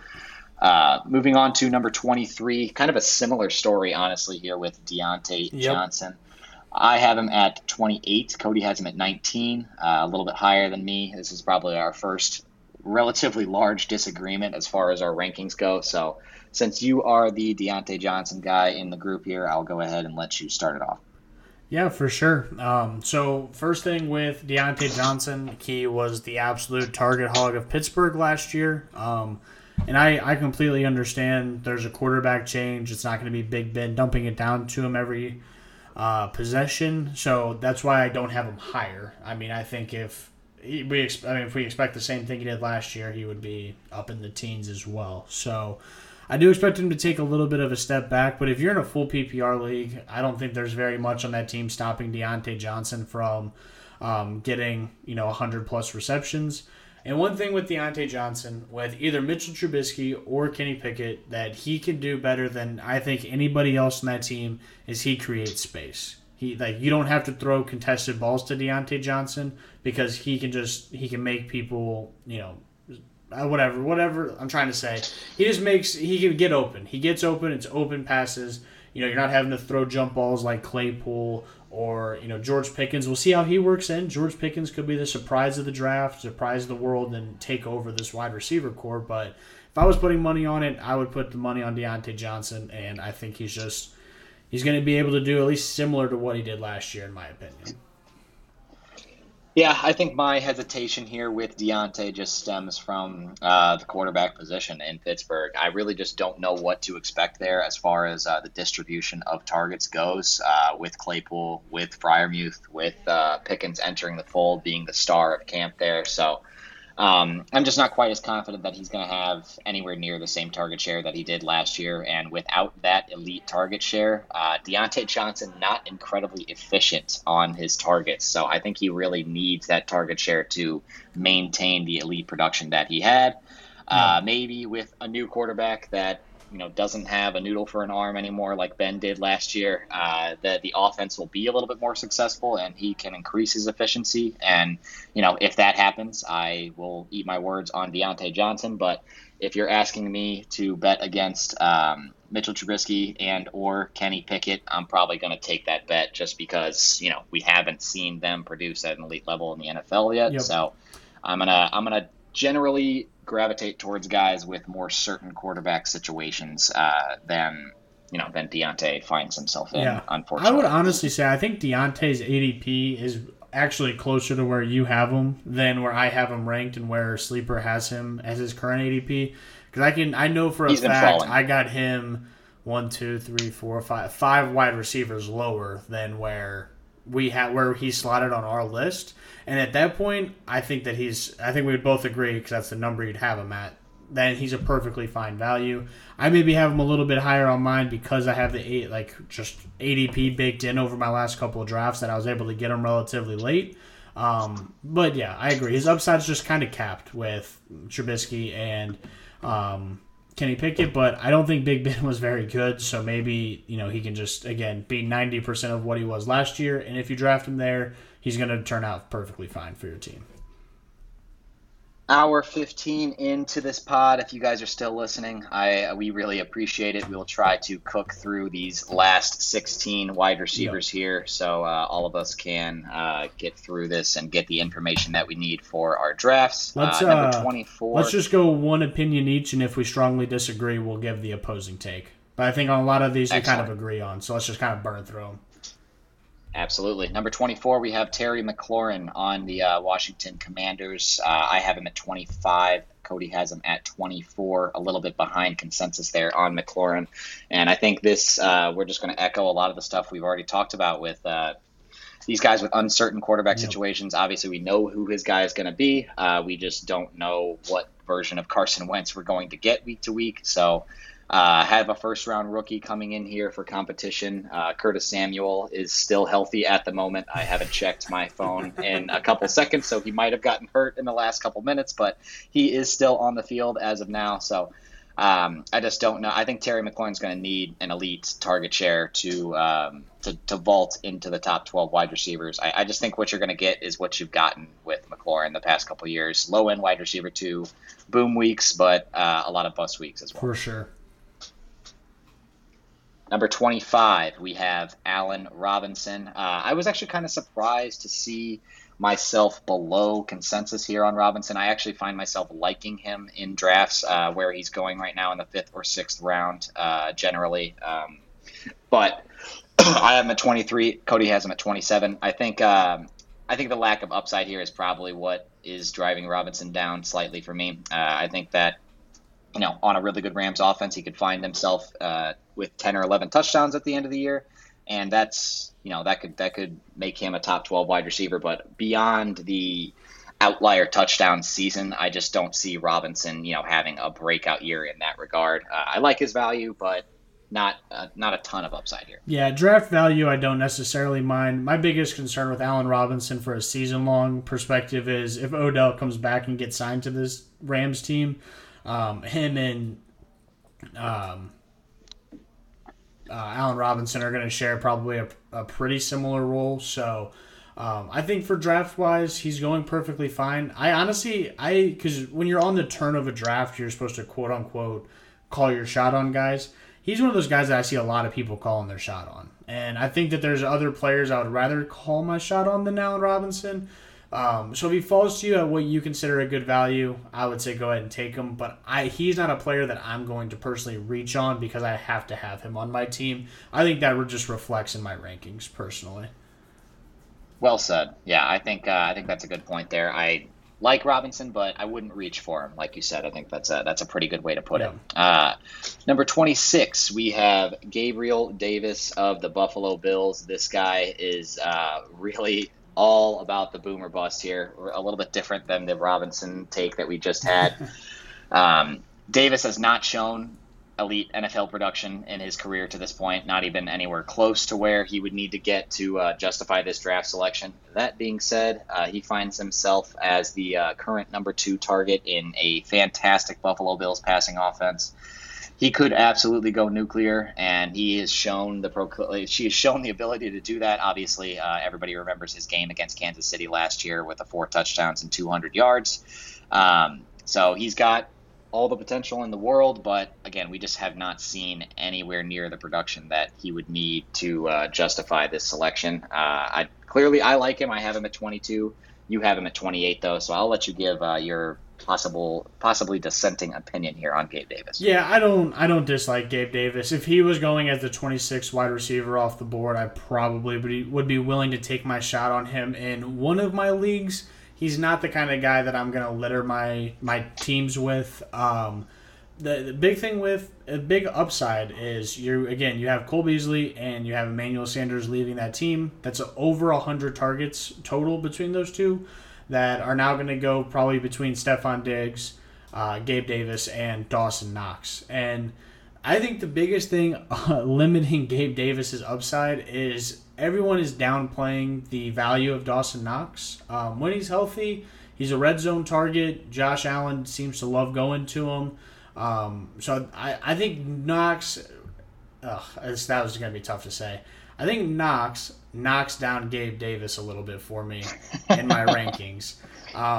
But well said. Yes, again, if you want to take your shot, because you're going to have to call your shot. This guy's not falling in drafts, to say the least. So he is a riser. 100% calling your shot. I probably wouldn't call it in all of my drafts, but if you want to have a share of them somewhere, I totally get it. Yeah, I think the main reason I like him is because of the value. You get him in the 5th or 6th round. We see some guys reaching for him in the 4th. That I don't like that quite as much. Yeah. So yeah, I would go ahead and if he's there and you can get the value on him in the 5th or 6th, I like that. But again, don't reach on him too much. He's been a little bit of a darling for some people. So we'll see if he's able to capitalize on the promise. Number 27, we have DK Metcalf. I have him at 26. Cody has him at 25. We've talked about this Seattle situation and our proclivity to want to stay away from the bad quarterbacks of the league, especially for our wide receivers. And Metcalf, unfortunately, finds himself with potentially the worst quarterback situation in the NFL in Seattle right now with Geno Smith and Drew Lock. I think this is your prototypical. Metcalf will catch long touchdowns, and those weeks he will be good. If he doesn't catch a long touchdown, he's going to struggle because he's going to have to, get 4 to 5, 15 to 20-yard catches from Geno Smith. That's just not something you want to rely on week to week. No, my big note for DK Metcalf, at least he doesn't have Drew Lock throwing him the football. He did show a couple productive weeks with Geno at quarterback last year, but again, on a season-long basis, he's going to catch some long touchdowns. He's going to have some weeks where he can get up there in that 8 to 10 catch range and just have really good weeks. And then there's going to be other weeks where Geno Smith just couldn't hit the can't hit him. So that's my biggest issue with him is the worst quarterback play in the NFL unless someone gets hurt. Combined, like if Jimmy G would have gone to Seattle, like if he got cut, went to Seattle, DK Metcalf takes a huge jump. But I'm not gonna. At this point, you're kind of putting him on your like flex, so it's like okay, but like I just don't really want to have to rely on Geno Smith getting one of my players the ball. So I think he's so good. I wish he wouldn't have gotten signed, so he could have got traded to somewhere with a good quarterback because he deserves it. He's amazing as a player, personally. Yeah, it is relatively disappointing from a fantasy perspective to have to watch him catch passes from either Geno Smith or Drew Lock. But we'll see if DK is able to rise above the circumstance he finds himself in. But I think we're kind of fading him at his current cost. Number 28, we have Amon-Ra St. Brown of the Detroit Lions. This one's a pretty interesting case. Had a pretty incredible run to end the year last year. The last 5 or 6 games of the year, he was the wide receiver 3 overall. But at the same time, you had a DeAndre Swift injury and a TJ Hawkinson injury in that time frame that sort of vaulted his target share into pretty ridiculous territory. He was kind of routinely seeing 10 to 12 targets in those games. I think he's going to struggle to find that same target share this season, and on a team that is coached by Dan Campbell is probably going to be more committed to the run than your average NFL squad will be, especially with Jared Goff throwing the ball there in Detroit. I just don't see it here with Amon-Ra. Honestly, I like the player. I think he could be a fine option as a wide receiver moving forward, but I just don't really see how he has a breakout year in this offense unless, he sees injuries to a few of the pass catchers once again. Yep, I agree. I'm not going to add too much more on Amon-Ra. I think he's a good value where he's going in drafts. Is he going to repeat what he did to end the year? No, but like this next couple guys we're going to talk about, I could see him outproducing them, so I don't necessarily mind where he's going in the draft. He's another guy that kind of falls a little bit just because he plays for the Lions, so if you can get him at value, I totally understand it. Yeah, definitely a little bit more valuable in half and PPR leagues as well, so definitely note that. Non-PPR leagues, I would absolutely be fading St. Brown, and then I like him a little bit more in full PPR. Yep. Number 29. You go ahead and take this next guy, and I'll be right back. Yeah, go ahead. Number 29, we have Rashad Bateman of the Baltimore Ravens. Kind of an interesting case here with Bateman. It's really going to just depend on how the Baltimore Ravens end up attacking from an offensive philosophy perspective.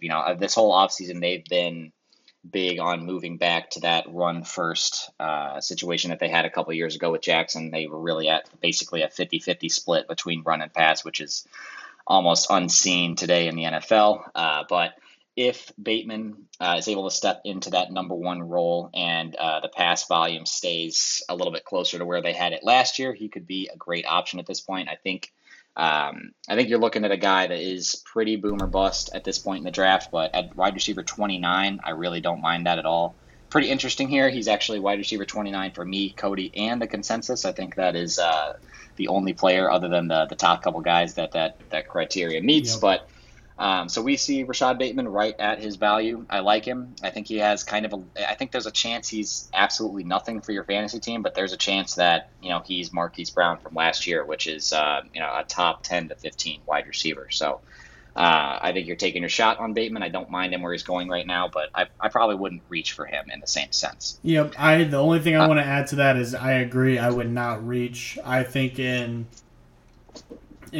all of my standard redrafts and a few of my single keeper leagues, he was definitely taken way too early, in my opinion, above a lot of the guys we've talked about for the last 20 minutes. So Again, he's another guy, I wouldn't reach on him because you're still getting a small passing pie, and he's the number 2 behind Mark Andrews. But if you can fall to that like mid-20s, grab him there. That's where you're going to get the value to turn out. Like if you're drafting him, lower teens, it's going to be tough for him to return a lot of value for you. So that's my last tidbit on Rashad Bateman. I think the player himself, again, is incredible. It's just his circumstances have me questioning his ultimate upside. So number 30, we have Elijah Moore of the New York Jets. I have him at 31. Cody has him at 32.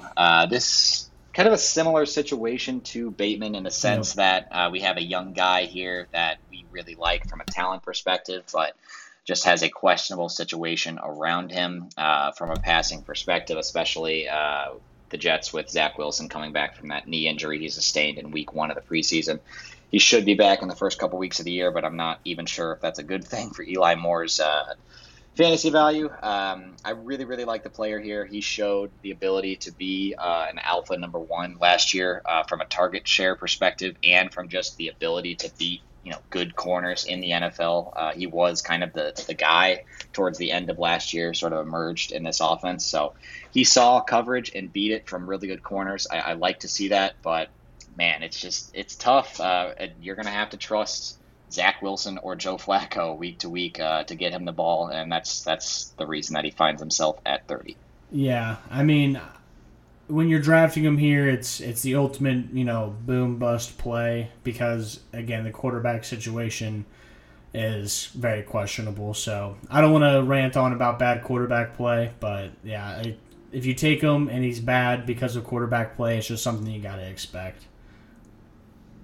Yeah, exactly. I think that's a good point. And I think, but the larger point here, these guys like Eli Moore and Rashad Bateman, I think you want to take your shot on at least one of these type of players that just have maybe a questionable situation, but huge upside if everything breaks their way, just because, those are the type of guys that are going to win you your league, as opposed to the guys up top because you're expecting them to be good. That's not going to make a difference. That the guys at the bottom are the ones that are really moving the needle for you. Sure. Number 31, we have Michael Thomas of the New Orleans Saints. I have him at 33. Cody has him at 31. Really tough player to evaluate here. I've gone back and forth on Thomas all off season. I was down to starts, sort of rose on him in the early portion of the proceedings here with training camp, but then I've sort of faded back a little bit on Michael Thomas here just because of his troubled injury past and, just not really knowing how this situation in New Orleans is going to shake out with all the new faces there, Jarvis Landry, Chris Olave, and then Thomas himself really hasn't been there for about 2 years. So hard to know exactly how him and Jameis are going to play together. I would kind of throw him in the boat with Eli Moore and Rashad Bateman in the sense that he could be a top 12 wide receiver if he is the true number 1 here and emerges back to close to the player that he was, a couple of years ago. But he could also fade into the second or third option on an offense that doesn't throw that much. So that would not be, a valuable situation. Yeah, I think when you're drafting when we start getting to these guys, you just really got to start taking shots on guys like we said with Rashad Bateman, Eli Moore. Michael Thomas, you're ultimately calling your shot with him. You think he's going to return. In all honesty, you wouldn't draft Michael Thomas if you knew he was going to finish as the 31st overall wide receiver because you'd imagine he's just kind of going to be pretty blah most of the time. So you are really hoping he kind of breaks out. I would rather call my shot on some younger guys who kind of have something to prove. I'm just kind of out on Michael Thomas in general most of the time when I'm drafting. It's not a good situation. There's a whole lot of turnover and new faces in New Orleans. And like you said, he hasn't been there. So he's kind of a new face to a lot of the other offensive weapons around him. So exactly. I haven't drafted him in any leagues yet. There hasn't been any time where he's been like him or this guy. So I think, in my opinion, that kind of just takes him off my draft board at this point. Yeah, and I think another problem you kind of run into, especially with home leagues, maybe some people that don't do as much research, he is a name that just gets recognized, so he might get pushed up a little bit on Definitely. draft boards just because of his name recognition, as opposed to some other guys in this range like Rashad Bateman, Eli Moore, St. Brown, a couple other guys we'll talk about in a minute. But yeah, I mean, I think that's part of the reason his ADP gets pushed up a little bit as well. So we're both a little bit out on Michael Thomas, it seems. Number 32, we have Christian Kirk of the Jacksonville Jaguars. I have him at 32. Cody has him at 33.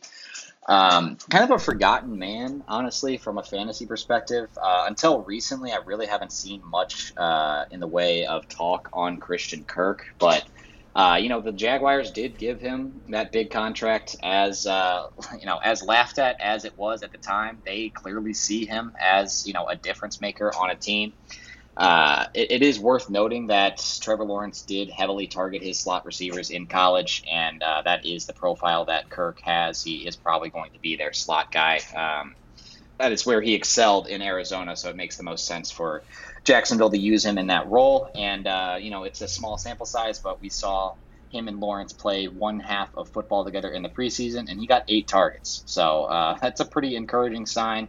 I like taking my shot on Christian Kirk at this point of the draft, and you can usually get him a little later than we have him at 32. I think Sleeper Consensus has him at 41. I think that's probably about right. He might be rising a little bit, but you can get him in the 8th or 9th round, and I like that. I don't think he's rising at all because he's fallen to me in every draft I've been in. So I've been taking a lot of swings on Christian Kirk as well. For all the same purposes that Nick gave, and I am a Trevor Lawrence truther. I think he's going to have a really good year too, kind of getting out of the shadow of Urban Meyer. So don't want to rant on Christian Kirk too long. He got a lot of money, but probably doesn't deserve a long rant. So we can move on to the next guy.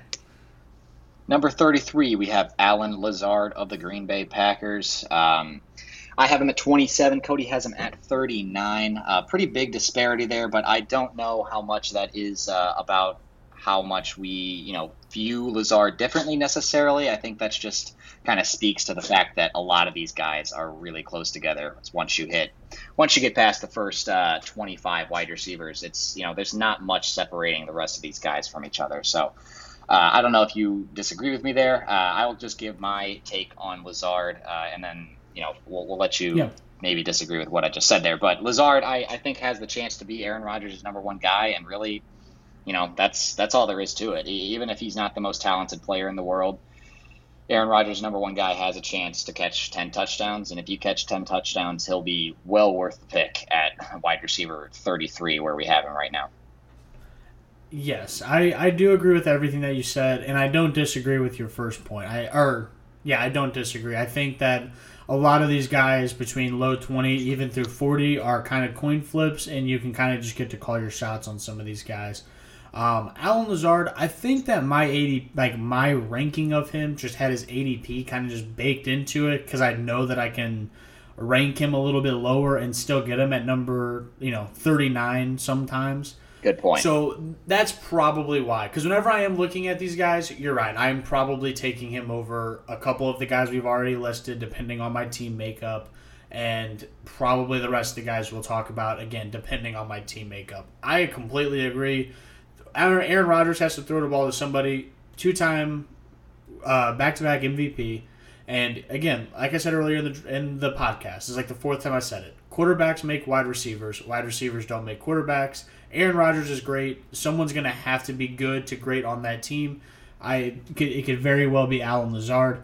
In my opinion, I always thought Allen Lazard was more favored by Aaron Rodgers as opposed to MVS. Is Allen Lazard going to be Devontae Adams? No way. But can Allen Lazard be drafted at number 33 and finish in the top 15?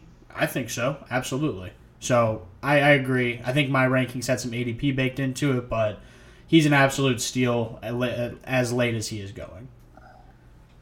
Number 34, we have Adam Thielen of the Minnesota Vikings. I have him at 39. Cody has him at 30. I think this is kind of the perfect player to conceptualize the philosophy that we have sort of driven home to this point. I think Thielen will finish higher than I have him ranked. Unless he gets injured, almost no doubt about that. But again, the upside is extremely capped here with Adam Thielen. What you're getting here is an elite red zone option on a good offense, but somebody that's going to struggle to produce elite yardage numbers, especially with other options in that offense kind of emerging. You got KJ Osborne getting a lot of buzz. Obviously, Jefferson is the clear one there. So Thielen's not a guy I end up with a ton of on my teams. I like him a lot better in deeper leagues where, his value can be a little bit more defined above, whatever your replacement level player is on the wire. But I just don't really see him, making a huge difference at this point. Even this late in the draft, I think you can find other guys that have the opportunity to really break out. Yep, I agree with everything you just said. I have him ranked at 30, but I would definitely take some of these other guys before him just based on breakout potential. I mean, the ceiling is very capped. He's not going to lead the team in the receiving core at all, so you're really just hoping for touchdowns with Thielen, and that can leave you wanting a lot more, a lot of weeks. So I would probably pass on him for some of the other guys we've already talked about for sure. Number 35, we have DeAndre Hopkins. I have him at 35. Cody has him at 34. Seeing Hopkins this low in the ranks is kind of jarring, but then you remember that he got popped for PEDs earlier in this offseason, so he will miss the first 6 games of the year, and that is the entire reason that you see him down this low. I don't have any reason to believe that Hopkins will not be a really productive player when he comes back. He's been basically that the entire time he's been in Arizona and the entire time he's been in the NFL, to be quite honest. But with the addition of Marquise Brown and the possible emergence of him as the wide receiver 1 here, I think there's reason to be a little skeptical about Hopkins, and he has kind of a Thielen problem where his upside is a little bit capped, especially with the other elite option on the other side. That being said, I think at 35, Hopkins is still one of the best wide receivers in the league when he's healthy. So I think that you can guarantee you're going to be getting basically a wide receiver 2 at worst case scenario when he comes back. And at this point in the draft, that's I don't mind taking your shot on Hopkins here. I just really value those early weeks in fantasy. So if he falls far enough, I'll take him. But most of the time, I'm going to be drafting somebody that's going to be playing in the first couple weeks. Yep, you nailed it there with your last comment. And I mean, where he's going, like, the thing about drafting D-Hop is he's not coming back from an injury in week 7. Like, he's fully healthy now. He's going to be healthy when he comes back. So, that's why, if you want to draft him and you expect him to come back and be really good, I can understand that side as well because, he has been really good and he hasn't been bad on an NFL field to this point. And again, it's not an injury that's keeping him out. It is a suspension. So, don't mind the pick if you want to stash him for a while. But I do tend to agree with Nick that I want to draft players that I can play or drop for other players on the waiver wire as opposed to having to stash someone for 6 weeks. Yeah, that's basically the biggest point right there is just that early season. Early season value is really where you find the fantasy difference makers. The next guy too. Imagine telling yourself 2 years ago these two guys are going to be 35, 36. That's crazy. Number 36, we have Amari Cooper of the Cleveland Browns. I have him at 36. Cody has him at 35, so we're pretty aligned here on Amari Cooper.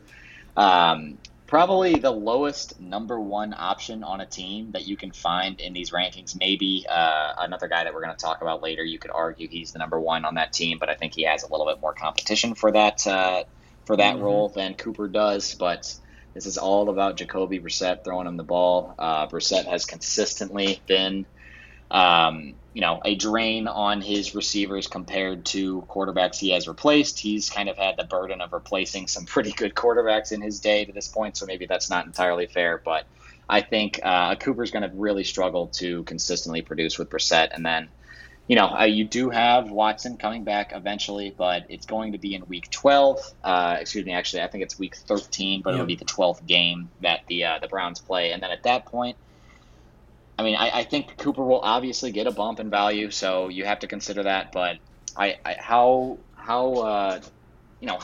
much connection are they really going to have right off the bat? I don't know for sure, and that's not a lot of time before your fantasy playoffs start to to get a gauge on what the situation's going to be. So I think I'm probably going elsewhere in this range. Yep, I've passed on him plenty of times in drafts. We can go on to the next guy. Number 37, we have Drake London, somebody that I far prefer to guys like Cooper and Hopkins at this range in the draft. I have him at 34. Cody has him at 38. Again, I think this is kind of just to our philosophy we've spoke to this entire time. We prefer the guys that have the upside and will be playing. It is worth noting that Drake London is dealing with a knee injury he sustained in week 1 of the preseason, still not practicing. So keep an eye on that. If he's not playing in week 1, I would probably bump him down a couple of spots at least, but not considered a serious injury, so he should be back sooner rather than later. But that being said, the number 8 overall pick in the draft for a reason, and has a ton of opportunity here. Unfortunately, has Marcus Mariota throwing him the ball, but that's the reason that you're finding him at 37. If he had a competent quarterback and was the number 1 option, he would be much higher than this. So I think you just have to hope that he is that good and just makes the difference there for Mariota on the outside. Yep. If you want to call your shot on a rookie wide receiver this year, I would say Drake London or maybe Chris Olave would be the two that I'd be like wanting to take my shot on in drafts. I think those two could easily be the number 1 on their team if things go their way. London more easily just because he doesn't have Michael Thomas there and Jarvis Landry, but I don't consider Landry a 1 anyway. So, but yeah, I think this is perfectly fine value for him. And again, he's going to be a necessity on that team. So even if he maybe isn't the most efficient, I think volume's going to work out. Even as a rookie, he's definitely going to be, I would say, playable by week 2, week 3, as long as his health is there.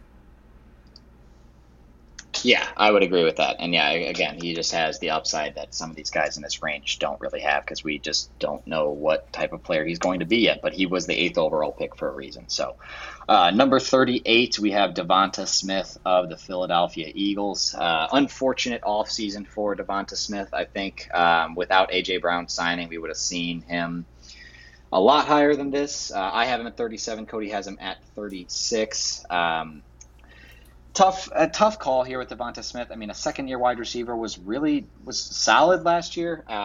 Maybe he wasn't quite as good as his peers in the first round of the draft, so it seemed like maybe a little bit of a disappointment. But on a really run-heavy team with a questionable thrower of the football and Jalen Hurts delivering him passes, I think he performed pretty admirably for a rookie wide receiver, especially at his frame. So I like Devonta Smith in this range. I think it might take an injury to Goddard or Brown for him to be a consistent option. But, I like a lot of the variables you've got here. You've got a young quarterback who's got the chance to get better. You've got a young wide receiver who should be getting better as well. And you've got a good team that should be scoring a lot of points. Yep. I think you said enough. Again, I just want to echo your concern that this is probably Jalen Hurts' 3rd guy. So that's the only reason he's down this low. I think he's super talented, and if he was on, a roster with maybe he's a little bit smaller of a wide receiver, so I think that's why A.J. Brown's going to be favored in that offense. Is if Jalen Hurts is a little bit inaccurate, A.J. Brown can go up and get it. Devontae Smith can do that to a certain extent, so that's why I think he's just the clear number 2 behind A.J. Brown, and then where you want to have him up with Dallas Goedert is in question. So. And then again, it's Jalen Hurts trying to make all 3 of those guys fantasy relevant. I would bet against that personally. And I don't mind you if you want to take a flyer on him because he is going pretty late, but I'm probably going to take a flyer on another guy personally.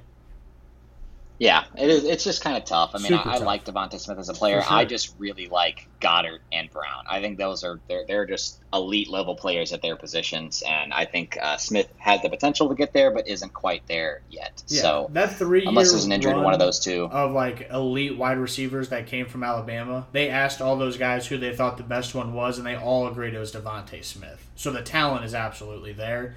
It's just, can his talent pick up Jalen Hurts and make, I don't know, like again, Jalen Hurts making 3 guys fantasy relevant, I'm willing to bet against that. So it's whether you think Goddard or Smith is the number 2 guy in my opinion, and I kind of lean Goddard. I think you've kind of convinced me of that. So again, probably the reason why I'm just going to lay off of him. Number 39, we have Robert Woods of the Tennessee Titans. I have him at 40. Cody has him at 37. I think this would be a classic case of a guy that I think in a deeper league has value.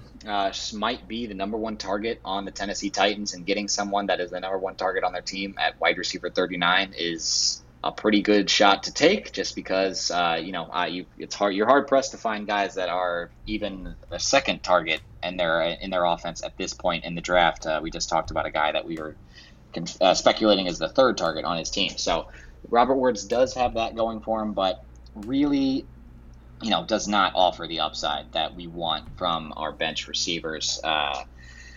We kind of know what Robert Woods is at this point, or we hope we know what Woods is at this point, coming off of that knee injury from last year. He looks healthy and ready to go, but again, a 30-year-old wide receiver with Ryan Tannehill throwing him the ball on a team that heavily favors the run. I just don't know how much upside there is here, but if he's the number one guy, he's probably going to smash this ADP. Yeah, he'll beat this ADP for sure, but like you just said, coming off the knee injury in a run-heavy Tennessee offense, and I mean, A.J. Brown has been really the only wide receiver that has looked really good with Tannehill, so I don't know. I'm again, Robert Woods, I mean, he is completely the anti of Nick's drafting strategy of drafting for upside this late, so surprised he even snuck into your top 40, but if you just want to take the volume play as the wide receiver one, that's fine, but I think there's other guys in this range with higher upside, like a Drake London, that I would personally rather take my shot on than, go with the safe Robert Woods. But there is a point where Robert Woods does fall far enough, he becomes a value just to add to your team for injury purposes or anything like that. I don't want to discredit him, but, if you're still looking in the top 40, I would take maybe a little bit more of a higher upside guy. Yeah, 100%. I think that's you absolutely nailed it there with that last point. Yeah. Number 40, our last receiver. Cody, we've almost gotten through this marathon, and the last guy we need to talk about is your Kansas City Chief, Juju Smith-Schuster, coming in at number 40 for us. I have him at 38. Cody has him at 41. Juju, he has had an interesting offseason. I think at the beginning of the offseason, we were both kind of in on him as a sleeper. It kind of looked like he was profiling as the number 2 behind Kelsey, but as the offseason has worn on, lots of buzz coming from MVS, lots of buzz coming from Sky Moore, lots of buzz coming from some other players in Chiefs camp, and Smith-Schuster has been there, but he's been dealing with a knee issue, and more and more, I'm just thinking that this Kansas City offense is just kind of be, Travis Kelce every week, and then another guy stepping up each and every week, not necessarily the same guy. So I think Smith-Schuster is just kind of in a crowded situation in the wide receiver room. We'll see if he's able to, emerge past those guys, but I think he's just going to have a little inconsistency problem. Yeah, I'm glad Juju snuck into our top 40 because I couldn't imagine talking about receiving options in the NFL and not being able to bring up Patrick Mahomes. Like, that's pretty freaking remarkable. Pretty wild. I think one of these guys is going to have tremendous fantasy value. If I was a betting man, I would probably bet on MVS over Juju. One of them is going to be good. Like, as much as we think that this is just going to be completely spread it out, every single week, I think there's going to be a guy who ends up becoming the clear number 1. And I think Sky Moore, I don't think he's going to get integrated enough, starting in game 1 to really be that guy. I think I actually had MVS ranked above him. I think, I had MVS number 30. Yeah, you have MVS at 40. Or I have him at 40. Well, either way. Yep. I would rather take my shot on MVS. I think that with Mahomes at quarterback, call your shot on one of these guys. Don't overdraft them, but get a Chiefs receiver on your team because there is a chance one of them does become the number 1. And if that's the case, you have the number 1 wide receiver with Patrick Mahomes throwing him the football. So don't let the separation of targets scare you away from potentially getting a league winner whenever you have someone like Mahomes throwing the football. That's the main point I want to hit there. That is going to do it for our wide receiver ranking show there, Cody. Thank you for going through that marathon with me. Yep. That was a lot of fun. Glad we finally got through all of our ranking shows so we can really move into the meat of week 1 content coming up here very soon. Yes. This Sunday we're going to have to start working on preview shows. So it's the football season is really just about here at this point. I'm getting pretty excited, and I can't wait. A week from today, Cody, we will be watching NFL football. Yep. How excited are you about that? I cannot wait. I could bet on it, too, legally, just to remind you. So, I think you might have to place some bets for me, Cody. So I think you're just going to become my new guy. So for sure. Thank you for letting me know that. Oh, yeah, absolutely. But, yeah, no, we'll definitely have an NFL predictions episode out next week. And then, next week it kind of starts. We're going to be ramping up, putting out, a weekly shows for who you should start, who you should sit, weekly results show, waiver wire pickups, again, previews. I was going to throw the idea to Nick. I want to do a betting show that we release on Saturdays, which is just we each pick three games. We keep a season-long tally, so that would be potentially a 5th show we throw out there each week. So if you stuck around for an hour and 50 minutes of this show, just share it with a friend, because obviously it was entertaining enough to stick for 2 hours. So, again, lots of content coming out, and any way you could support us, we greatly appreciate it. Nick, do you have anything else here? No, I think you covered everything that I wanted to talk about there. Just absolutely pumped for this NFL season. Finally ready to, stop talking about these guys and no more ifs. How many of our takes are completely wrong. Yep. No more ifs. Yep. Can't wait to see, Alan Lazard, wide receiver 6, through like the first 4 weeks, and everyone's just gonna be like, "Oh, why did he fall so far?" It's gonna be amazing. Can't wait.